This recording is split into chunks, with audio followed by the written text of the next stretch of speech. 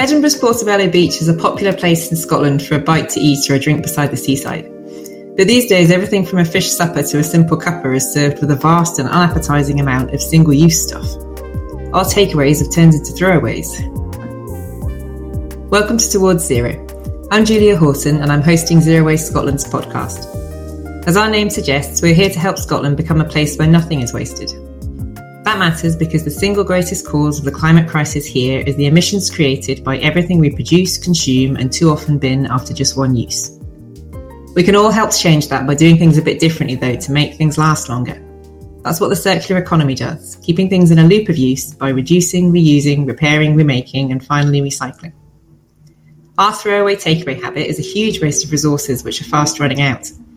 Each year in Scotland, we get through millions of cups, containers, straws, knives, forks, spoons and plates, all made to use just once and then binned or littered. And that's only the plastic ones. From June 2022, some of the most common single-use plastic stuff from takeaways will be banned in Scotland, including the familiar white polystyrene takeaway boxes and cups. It's a welcome move by the Scottish Government. But to end the climate crisis and litter, we need to ditch all needless disposable products, whatever they're made from. We can still enjoy our takeaways, we just need to choose to reuse. Zero Waste Scotland's Ditching Disposables scheme is working with businesses in Portobello to help them try out different ways to do that, choosing reusable alternatives to all the throwaways and our takeaways. At the Malvarosa Tapas restaurant, owner Alvaro Bernabeu has always charged people a deposit to take his paella dish home in the dish it's cooked in, so they get a feast for their eyes at home as well as for their bellies. And he gets his dishes back afterwards to use again and again. So it's not such a big leap for him or his customers to start charging deposits for other containers and cups too through Ditching Disposables. Here's Alvaro on how his new deposit return scheme for cups and tubs is helping his business meet the new ban, cut emissions and reduce costs too. We started to charge deposits for coffee cups, which initially was the project of Zero Waste Scotland, and has been pretty good. The acceptance has been good. From that, we decided to expand that as well to the takeaway dishes, and we are currently encouraging people to take returnable containers for takeaways. The way it works is very simple. We offer customers the opportunity to take their coffees in disposable coffee cups, or we encourage them to pay a deposit and we give them a returnable container. I've been always conscious about the environment and things we do or we don't do. And although I'm a quite, in a way, passive person about it, when Zero Waste Scotland came with this project, I thought, well, this is something I can actually get involved in and try to see if I can help and reduce the amount of waste that we produce. As a business, we need to pay for the waste that we generate. Then, if we can reduce that, is a cost that we can try to reduce in the business, and as a society, then as well we can reduce the amount of plastic that may end up elsewhere. The cost of this project of returnable items is very low for the business. At the moment, I'm saving money, not having to buy disposable cups to start with, and that's always a big plus. As the cost of living crisis makes it harder for everyone to make ends meet, it's good to hear that Alvaro is finding that ditching disposables cuts his bills as well as reducing environmental costs. Choosing to reuse doesn't cost his customers anymore either, with 2 out of 3 people who paid their reusable deposit returning their cups and tubs to get their deposit back. Most of his customers want to ditch throwaway stuff to do their bit to end the climate crisis, as he says here. Yeah, people are trying to do things a little bit differently. We are in a part of town in Portobello where there is a strong sense of community and people are really willing to do the right thing. Already, our customers have been, they have that issue in the back of their heads and they are very willing to do it. Day trippers are less keen as they may be unlikely to be back again to claim their deposit. But with more takeaways offering discounts to any customers who bring their own cups and tubs, as more throwaway stuff is outlawed, it's getting easier and cheaper for more people to choose to reuse wherever they are. Scotland's carrier bag charge showed how we can change our everyday habits as a nation to help save the planet, with many people now routinely taking reusable shopping bags with them to avoid the charge, which was imposed in 2014 to discourage people from using these wasteful single-use bags. Here's Zero Waste Scotland's Catherine Bozek to explain more about the latest ban on throwaway plastic. Things like cutlery, plates, straws, drink stirrers and balloon sticks made from any kind of plastic in Scotland will actually be banned from the 1st of June. That also includes disposable cups and food boxes, but only those made from the expanded polystyrene material, so that stuff that you get your fish and chips typically in. So those boxes and those cups and their lids too, if they're made from expanded polystyrene, will also be subject to the ban on the 1st of June. These items have become part of our everyday life, I suppose, and it's something that we sort of use and not think about the consequences of using them just once, but they do have a massive environmental impact. And when you think about how many of these items we actually go through, we use them for seconds, but yet when they go to landfill or they go to waste, they are typically lasting for hundreds of years. And we know that in Scotland, like the single biggest cause of the climate crisis is our material consumption. It's everything that we buy and use. Switching from one single-use material to another is not the ideal solution, because whether it's single-use plastic or single-use cardboard or products made from wood, there are still environmental consequences, and it's still single-use, regardless of what kind of material it is. So our advice would be to try and switch to reusables as much as possible and to remove the need for single-use items in the first place wherever possible. While Alvara is among the businesses pioneering deposit schemes under our Ditching Disposables project, other portability takeaways like St Andrew's Fish Bar are joining growing numbers of food outlets giving people money off for bringing their own cups and containers. They're all proving that we can serve and enjoy takeaways without most of this throwaway stuff.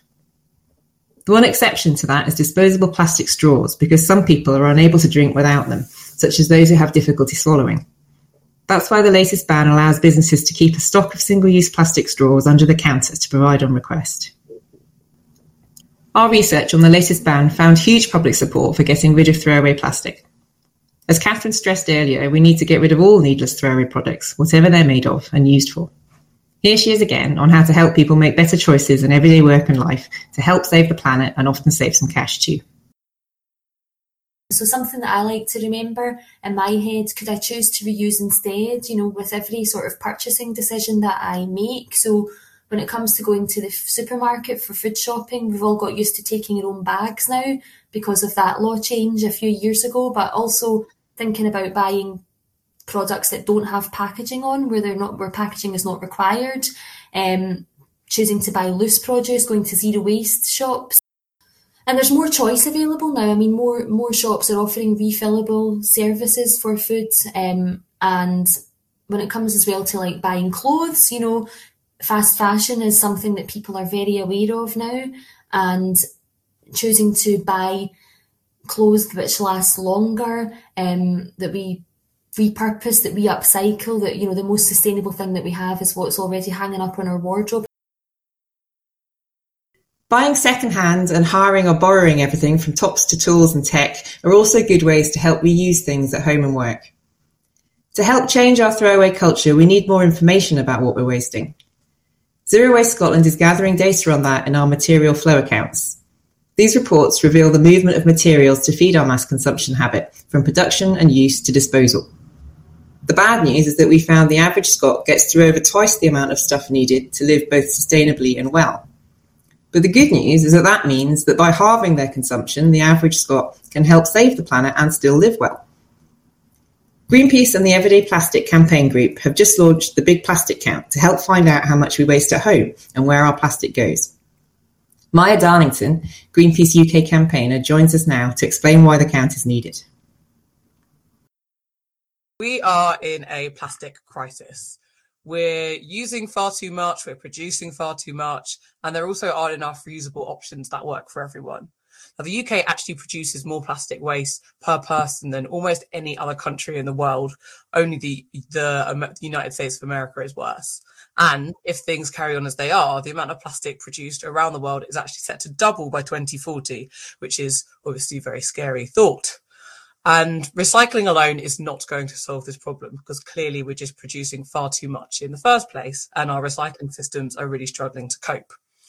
But at the moment, there is nowhere near enough evidence to show how much plastic leaves UK households. And most of us have really no idea what happens once we throw it away and it leaves our homes.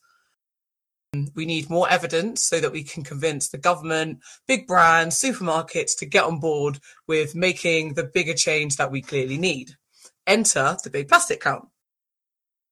So 190,000 households signed up to record their plastic waste in the count for a single week in May 2022.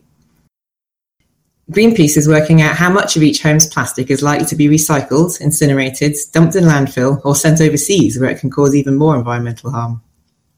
Maya's own personal results show just how hard it can be to avoid plastic waste, as she says here. My own personal plastic footprint was, of course, terrible, as I'm sure most people will be, because it's just a dire situation, unfortunately. But so mine was 11% of the plastic that I threw away last week is likely to be recycled, 16% exported, 25% landfilled, and 48% incinerated. Now, of course, that's going to be different for everyone, but clearly that recycled figure is incredibly low, and I don't expect that it's going to be particularly much higher for anyone else that has taken part, unfortunately. More people who want to do the right thing are unsure what that is, as reports of our plastic waste being sent around the world instead of recycled highlight serious problems with what Greenpeace brands our broken system. Greenpeace is using data from the Big Plastic Count to push for the UK to halve its single-use plastic by 2025. That'll help reduce the need for recycling altogether, which will ease pressure on the system.